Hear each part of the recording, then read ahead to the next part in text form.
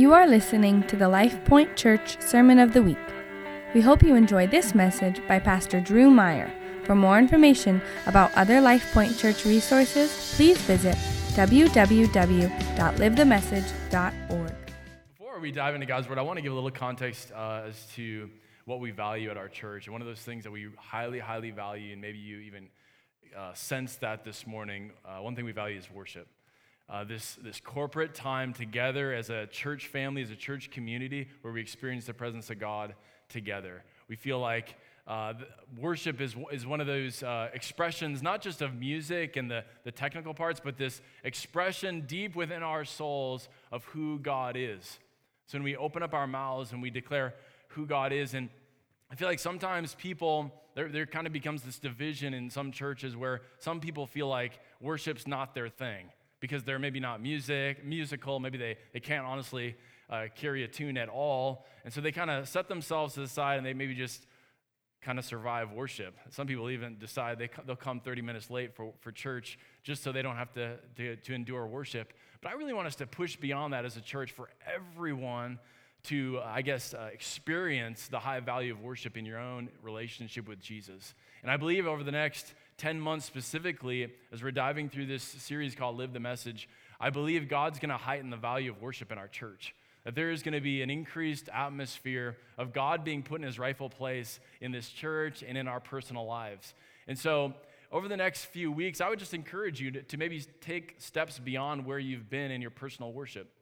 That means, Monday through Saturday, but on Sunday mornings, maybe that means actually opening up your mouth. Maybe that means kneeling down. I've found in my own personal life, when I kneel down before the Lord, there's just an extra amount of humility that's required to really experience worship in a profound way. I've discovered that in my own life. Maybe it means raising your hands. Maybe it means singing your own song to the Lord with your own words. I don't know what it means, but I just feel like I felt prompted to encourage us in that way. Worship is important to us. It really is. I have a high value for it. We're going to open up God's Word this morning to 1 Corinthians chapter 3. The title of my message this morning is Firsthand Christianity. Firsthand Christianity. And I want to speak a message of hope that you can experience a personal relationship with Jesus Christ firsthand. It doesn't need to be secondhand, regurgitated Christianity through somebody else. A vicarious relationship with God because of family heritage or through a priest. No, Jesus broke the great divide. And he made it possible for every single human being in this place to experience firsthand relationship Christianity, what Jesus came to bring about 2,000 years ago. I strongly believe that. In my family, we have 4 kids. My 2 oldest, they crossed that milestone, that significant milestone in any kid's life where they learn to ride their bike without their training wheels. Maybe you remember that milestone in your own life. For my kids, it was around the age of 5. They conquered that mountain in their lives, and it's a huge point of celebration. Well, our third-born, Addison, she's only 4 years old, but she's watched her older siblings conquer that mountain, that milestone, and so she had this extra amount of ambition in her heart and courage to take it on earlier than the others. And so actually just last week, she said, "Hey, Dad, I want to ride my bike without my training wheels." And I'm not going to shoot down that courage and that ambition. If you know Addison, she is our most animated, expressive, just ball of energy in our home. And I wasn't going to squelch that. So I said, okay, let's go. We live next to a parking lot, so it's a great place for kids to learn to ride their bikes without their training wheels. We took her back to the parking lot, and we started. Literally, she made it about 10 feet. And in typical Addison fashion, she's very dramatic, very expressive. She started going, "Oh, whoa, whoa, whoa," and she started dramatically moving her handlebars dramatically back and forth as though that would help her correct what was happening. But lo and behold, she crashed into the asphalt. There were no tears, but she got up and she said, "Dad, I want my bike with the training wheels. That's what I want." And so she didn't last very long. She has gotten back up and tried again, still to no avail, and I'm going to still keep encouraging her. But as it is in a lot of things that we conquer in our life, there's a huge difference between theory and watching something as a spectator, secondarily watching, okay, I think I got that figured out, how that works in theory, There's a big difference between that and actually hopping on the bike and figuring it out for yourself. You could use the same analogy with swimming. You can read about swimming and think about it and watch somebody swim, but until you jump in the water and get wet, you really can't learn how to swim. And so it is in our walks with Christ.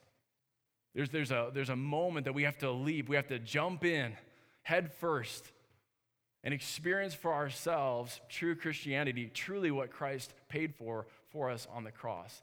And there's a quote that I have written inside of my daily Bible, the Bible that I use on a daily basis.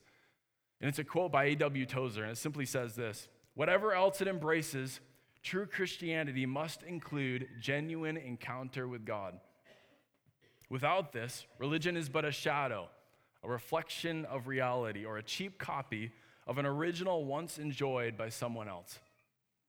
And I feel like far too often we settle for a cheap copy enjoyed by someone else. And we sit to the sidelines as a spectator. We say, that's great for them. They've experienced something I haven't. Well, I would propose, I would contend that would be an invitation for you to experience it for yourself. That's really Jesus' best for your life, is for you to experience firsthand Christianity. That's my question to you this morning. Are you experiencing Christ firsthand in your life? Let's look at 1 Corinthians chapter 3. This is the book that we've been in the last 4 weeks now. Gone through most of chapter 1, chapter 2, and we get to chapter 3, and really, Paul is being pretty repetitive. Our theme verse for this next 10 months is 1 Corinthians chapter 2, verses 4 and 5, where he says, "My message and my preaching were very plain. Rather than using clever and persuasive speeches, I relied only on the power of the Holy Spirit. I did this so that you would not trust in human wisdom, but in the power of God." That was Paul's strategy amongst, I believe, most of the towns and villages and the provinces that he went to. But he lays it out for the Corinthians. This is my strategy amongst you. That you would experience the power of God. That when awesome Paul leaves, that you wouldn't be left floundering, but instead you'd be grounded firmly in an actual encounter with the power of Jesus. That was his strategy amongst them. And he keeps repeating that in chapter 1, chapter 2, and we get to chapter 3, and we'll see he's going to keep nailing that, hitting that foundation strongly. So let's read it here in chapter 3. It says, "Dear brothers and sisters, when I was with you, I couldn't talk to you as I would to spiritual people. I had to talk as though you belonged to this world or as though you were infants in Christ. I had to feed you with milk, not with solid food, because you weren't ready for anything stronger. And you still aren't ready, for you're still controlled by your sinful nature. You're jealous of one another and you quarrel with each other. Doesn't that prove you're controlled by your sinful nature? Aren't you living like people of the world? When one of you says, I'm a follower of Paul, and another says, I follow Apollos, aren't you acting just like the people of this world? After all, who is Apollos? Who is Paul? We are only God's servants through whom you believed the good news. Each of us did the work the Lord gave us. I planted the seed in your hearts, and Apollos watered it, but it was God who made it grow. It's not important who does the planting or who does the watering. What's important is that God makes the seed grow. The one who plants and the one who waters works together with the same purpose, and both will be rewarded for their own hard work. For we are both God's workers, and you are God's field. You are God's building. Because of God's grace to me, I've laid the foundation like an expert builder. Now others are building on it. But whoever is building on this foundation must be very careful. For no one can lay any foundation other than the one we already have, which is Jesus Christ. Anyone who builds on that foundation may use a variety of materials: gold, silver, jewels, wood, hay, or straw. But on the judgment day, fire will reveal what kind of work each builder has done. The fire will show if a person's work has any value. If the work survives, that builder will receive a reward. But if the work is burned up, the builder will suffer great loss. The builder will be saved, but like someone barely escaping through the wall of flames. So we're going to stop this morning. Are you experiencing Christianity firsthand? Through your own personal relationship, personal experience in Jesus? I believe Paul here in verse 11, when he says there's no other foundation that we can lay other than the foundation of Jesus, he's reiterating what he stated in 1 Corinthians chapter 1 and chapter 2. That it's the power of Christ that's going to sustain us. That's what brings us into the kingdom of heaven, and that's what sustains us in the kingdom of God. It's actual power that translates to our lives Monday through Sunday. And I have a vision for our church. It relates to even what I said earlier about this being a place of worship. I have a vision for this place to be such a strong place of the presence of God. When people walk in here, their perspective on life changes. That when the goodness of God seems so distant from their lives out there, that when they walk in here, all of a sudden the goodness of God seems so tangible, palpable. They can't deny it. That's the presence of God that I believe is attracted to a people that are actually worshiping and in love with Him. He's so attracted to that. And I believe that was Paul's heart for the Corinthian believers. And as he caught wind of what was happening in Corinth, he caught wind that there was division and quarreling and sexual immorality. There were actually lawsuits happening in Corinth. Believers suing other believers. It's a bad day in a church. There's all sorts of church drama and church difficulty. He caught wind of this. He's like, are you guys just acting just like the world? What happened to what I thought was the foundation of actual encounter with Jesus Christ? What happened? I believe what Paul was observing is oftentimes what the world has observed of the church. And one of the big critiques of this generation of the church is what? It's the church is full of a bunch of hypocrites. And if you do a quick Google search, you can find any number of lists of why people don't go to church today in the year 2018. And towards the top of the list usually is that. The church is just full of a bunch of hypocrites. Why would I want to go there if everyone's just putting on a mask and putting on a smile? I believe that should bring us to our knees. That should cause us to do some soul searching. That should cause us to be saddened that that's the reflection of the world on the church. Unfortunately, the response of some church leaders and pastors has been this in response to that critique that the church is full of a bunch of hypocrites. Their attempt is to kind of be humble and say, oh yes, the church is full of a bunch of hypocrites, and you're one of them, and I'm one of them. We're all just a bunch of hypocrites. But I want to caution us away from that sort of response. Jesus never once used hypocrites in any sort of positive light. Jesus was the one who most often used that indictment upon religious leaders was, yes, they're a bunch of hypocrites. Hypocrites literally means pretenders. And so we do not want to claim that over our lives, that we are being pretenders. If we feel like, well, if that hits home, that maybe we are pretending, we are putting on a mask, we are putting on smiles, we got to get on our knees, we got to repent. And I would even encourage us as a church corporately, that if that's the critique that anyone ever has of our church, that we would run to these altars, we would get on our knees, we'd cry out to God, God, do something real, because what this world needs is an authentic church. And so that does not mean that we're not familiar with our own brokenness and our own sinfulness. No, we can be very raw and open and honest about the brokenness that even now we are experiencing in our lives. And it's that's so, I think, powerful to this world when they see a brokenness and a humility to admit our own dependence and need on God. But then we also, at the same time, we have this raw pursuit of the promises of God, the fullness of victory over sin.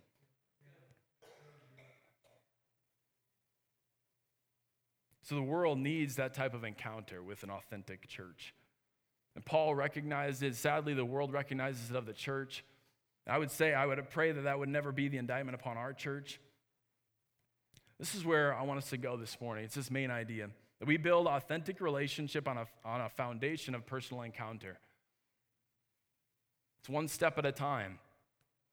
God's best for your life is for you to have an authentic relationship with Himself daily. Not surviving week to week, Sunday to Sunday, but Monday through Sunday, that you would have an authentic relationship with God. And this morning, through this text, we're gonna discover just two ways in which we can develop that sort of authentic relationship. But you can't really get going on an authentic relationship with God if first you don't have an encounter with Jesus. And I want to expound on that word, because that word encounter is not necessarily a word that we directly translate anywhere in the English scripture.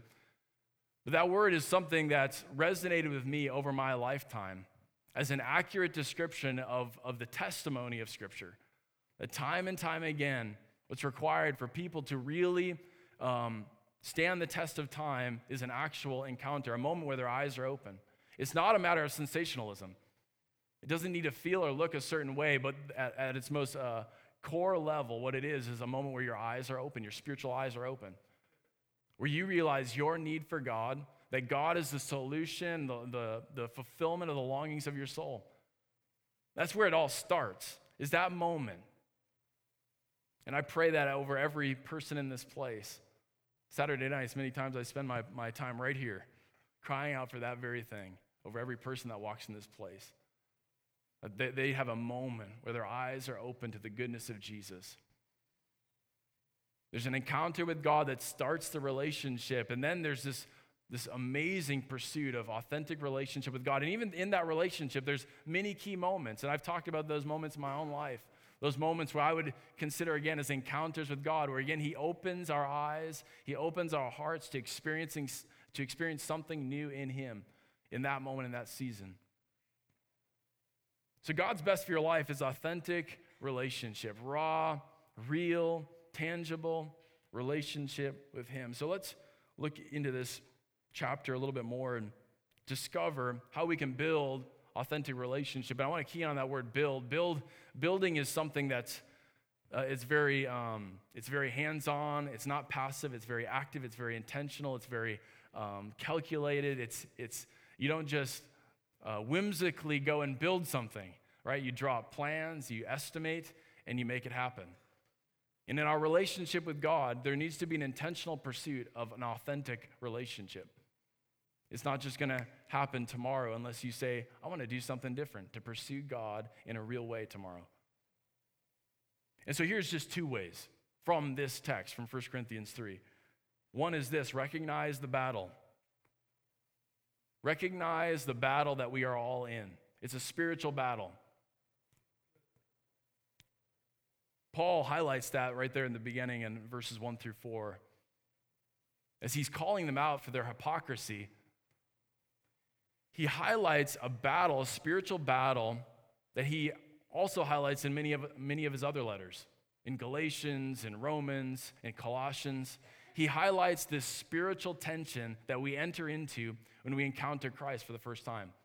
So when you receive Jesus Christ as your Savior, there's a part of you that's dead, that's dormant. It's your spirit man. There's nothing there. It's emptiness, it's void. When you receive Jesus as your Savior, that third part of who you are, of your person, it's the most intimate part of who you are, it comes alive. His Holy Spirit comes to live inside of you. All of a sudden, the world that was black and white is now a living color. You begin to see the world differently. But there's this tension then that's begun, that's started, this war within you between the old you and the new you. Your sinful nature, as Scripture talks about, that's what he said right here. You're still controlled by your sinful nature in verse 3, that's what he said. You're still controlled by the old you. There's this battle between the old you and the new you. And I want to empower all of you to call it like it is. Call it like it is. You are in the midst of a battle.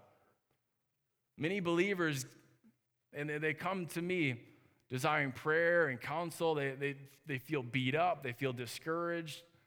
They feel like they can't get any traction in their relationship with God. And they won't take the courage, the boldness to admit that they are in a battle. It's not unique to them.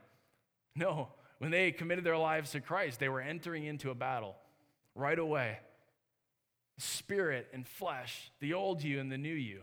So if we call it like it is, it can give us some courage to move forward and to contend for something more. So it's not God's best for you to be controlled by the old you.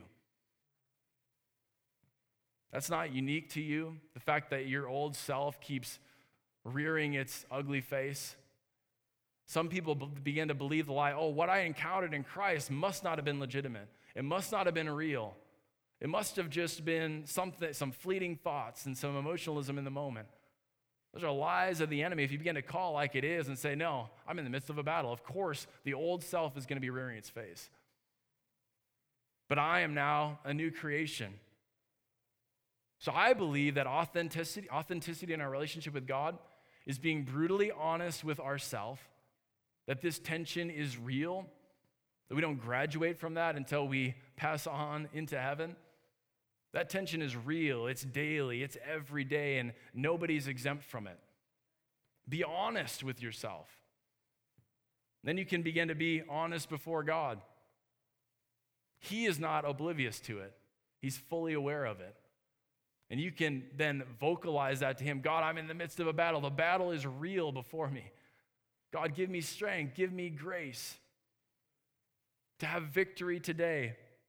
Because then thirdly, then you can be brutally honest with the promises of God. The promises of God that you have power over the old self because of Jesus Christ. You have power over sin. You've been granted freedom in Christ.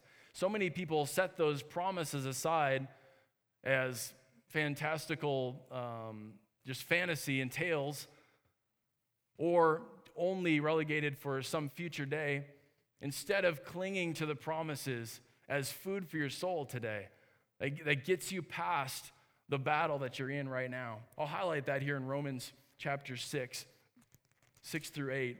Paul, it's one of the most iconic depictions of the battle in which we are in, where Paul brings it to light, and he's brutally honest with us. It's on the screen, but in verses 6 through 7 of chapter 6, Romans chapter 6, he says, "We know that our old selves are crucified with Christ, so that sin might lose its power in our lives. We are no longer slaves to sin." You should say that over your life. I'm no longer a slave to sin. Before you encountered Christ, that's all you could do. You can't choose righteousness in yourself. You are a slave to sin, but then when you encounter Christ, when you surrender your life to him, you're no longer a slave to sin. For when we died with Christ, we were set free from the power of sin. You were set free. I am set free. So we move on to chapter 7, and here's where Paul gets honest.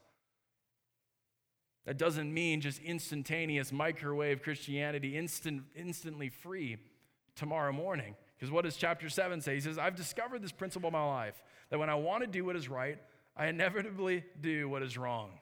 Like our good intentions, our desires get squelched Monday morning. When we made an oath to the Lord, and then it all comes crumbling down. I love God's law with all my heart, but there's another power within me that's at war with my mind. This power makes me a slave to the sin that's still within me. Oh, what a miserable person I am. Who will free me from this life that is dominated by sin and death? Thank God. The answer is in Jesus Christ our Lord. So you see how it is. In my mind, I really want to obey God's law, but because of my sinful nature, I'm a slave to sin. He is so brutally honest. I love it. It's refreshing. Paul is okay with being honest with God in that way. That he's a miserable person, that he is broken.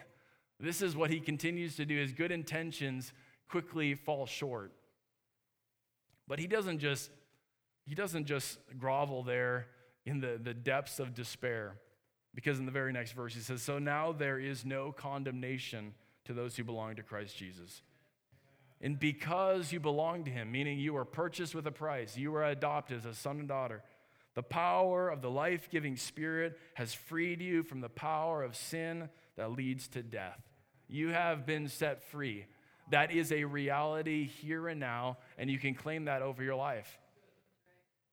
So yes, the sinful nature can still rear its face, but you can then also have victory in that moment through Jesus Christ. That's authenticity, to recognize the battle. Don't turn a blind eye to the battle. Don't pretend it's not there. Just face it head on, because you got the Spirit of God in you.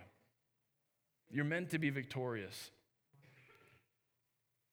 Secondly, the second thing we can take out of 1 Corinthians chapter 3, in building authentic relationship with God, it's this: get drawn to the person of Jesus and not the personality of others. Because here was a big downfall in the church in Corinth, is they were so drawn to the charisma of leaders.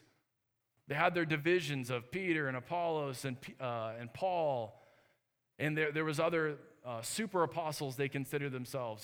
These leaders who would rise up and try to dissuade people away from Paul. So they were easily wooed by leaders. And I feel like so many times we get turned around in our pursuit of Jesus because we put people up on a pedestal and place them as a personification instead of just an ambassador, representative of Jesus. They're just meant to express the goodness of God in a unique way. But they're not perfect. And so oftentimes we put them up on this pedestal of personifying Christ. That's not really what they're meant to do.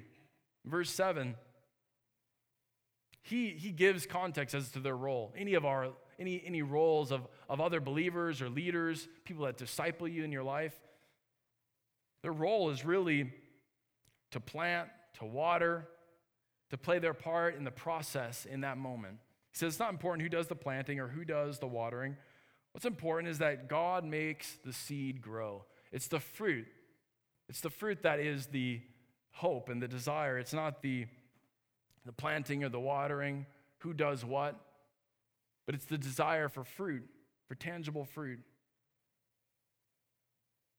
In 2 Corinthians chapter 5, verses 20 through 21, there's a clear expression of how it's supposed to work. As people are supposed to encourage us in our relationship with God. And I am a product of many people who have poured and planted seeds and watered those seeds in my life. I stand before you for that reason. But anytime I've propped them up into a place that they're not supposed to be in, I've been disappointed. And so many times people leave churches offended because people disappoint them. And it breaks my heart.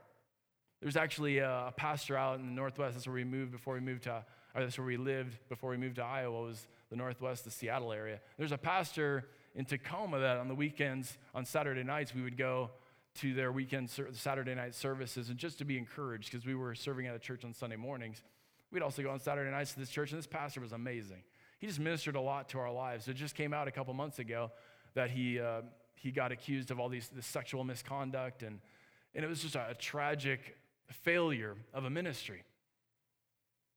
So for some of us, that would devastate us to the place of questioning everything. But I'm so thankful that God's allowed me to still take the blessings of his ministry. Because God did deposit certain things into my life in that season. And his failure doesn't need to steal what God put into my life in those seasons. And so let's be a church that moves beyond that moves to the authentic, that none of us are beyond potential failure. There's this air of humility. We're not putting people in this place that honestly they can never sustain. But 2 Corinthians chapter 5, verses 20 through 21, he says, so we are Christ's ambassadors. This is probably the best description of it. God is making his appeal through us. We speak for Christ when we plead. Come back to God. So you're not saying, come back to me. Come to me, to my church, to my personality. You're saying, come back to God. People can forget our names. They can forget your contribution into their life. As long as you're pointing them towards Christ. We get to represent Christ to the world. For God made Christ, who never sinned, to be the offering for our sin, so that we could be made right with God through Christ. That is the proper context of people's role, of our roles in each other's lives. We all just get to be a representation that points people towards Christ.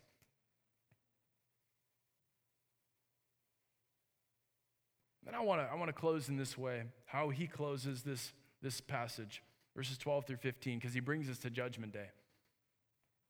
He brings us to the end of all days, when everything will stand before the throne, what he calls Judgment Day.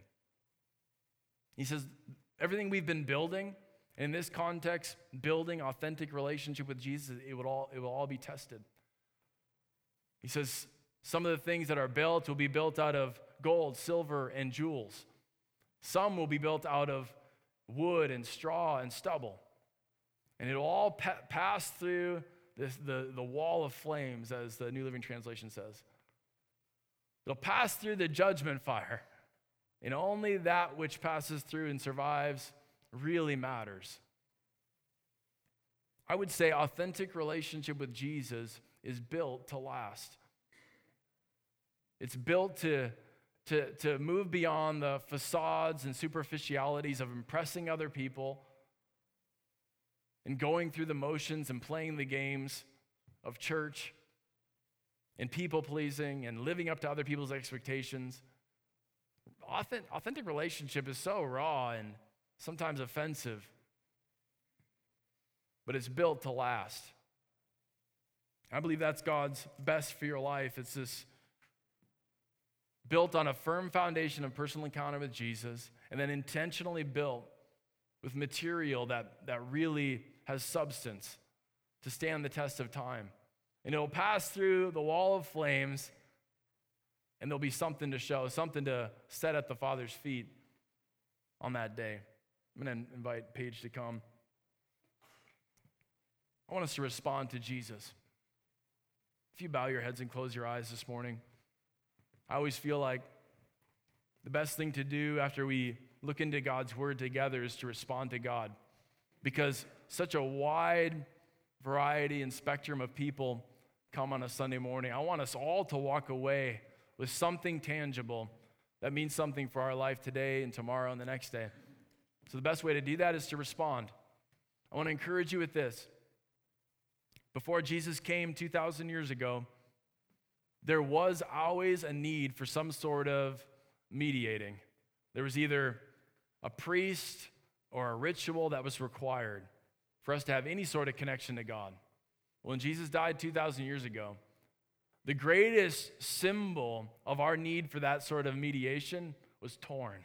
The veil, this 18-inch thick veil, this garment that separated the holy place from the most holy place, the Holy of Holies, it was torn, not from the bottom up by man, but from the top down, signifying that the great need for our bridge was solved through the person of Jesus Christ. No longer needing a ritual, no longer needing a priest. Now you and I don't need to experience something secondhand. You don't need to listen to the priest about what it was like in the Holy of Holies. No, now you are invited to come boldly into the throne room of grace.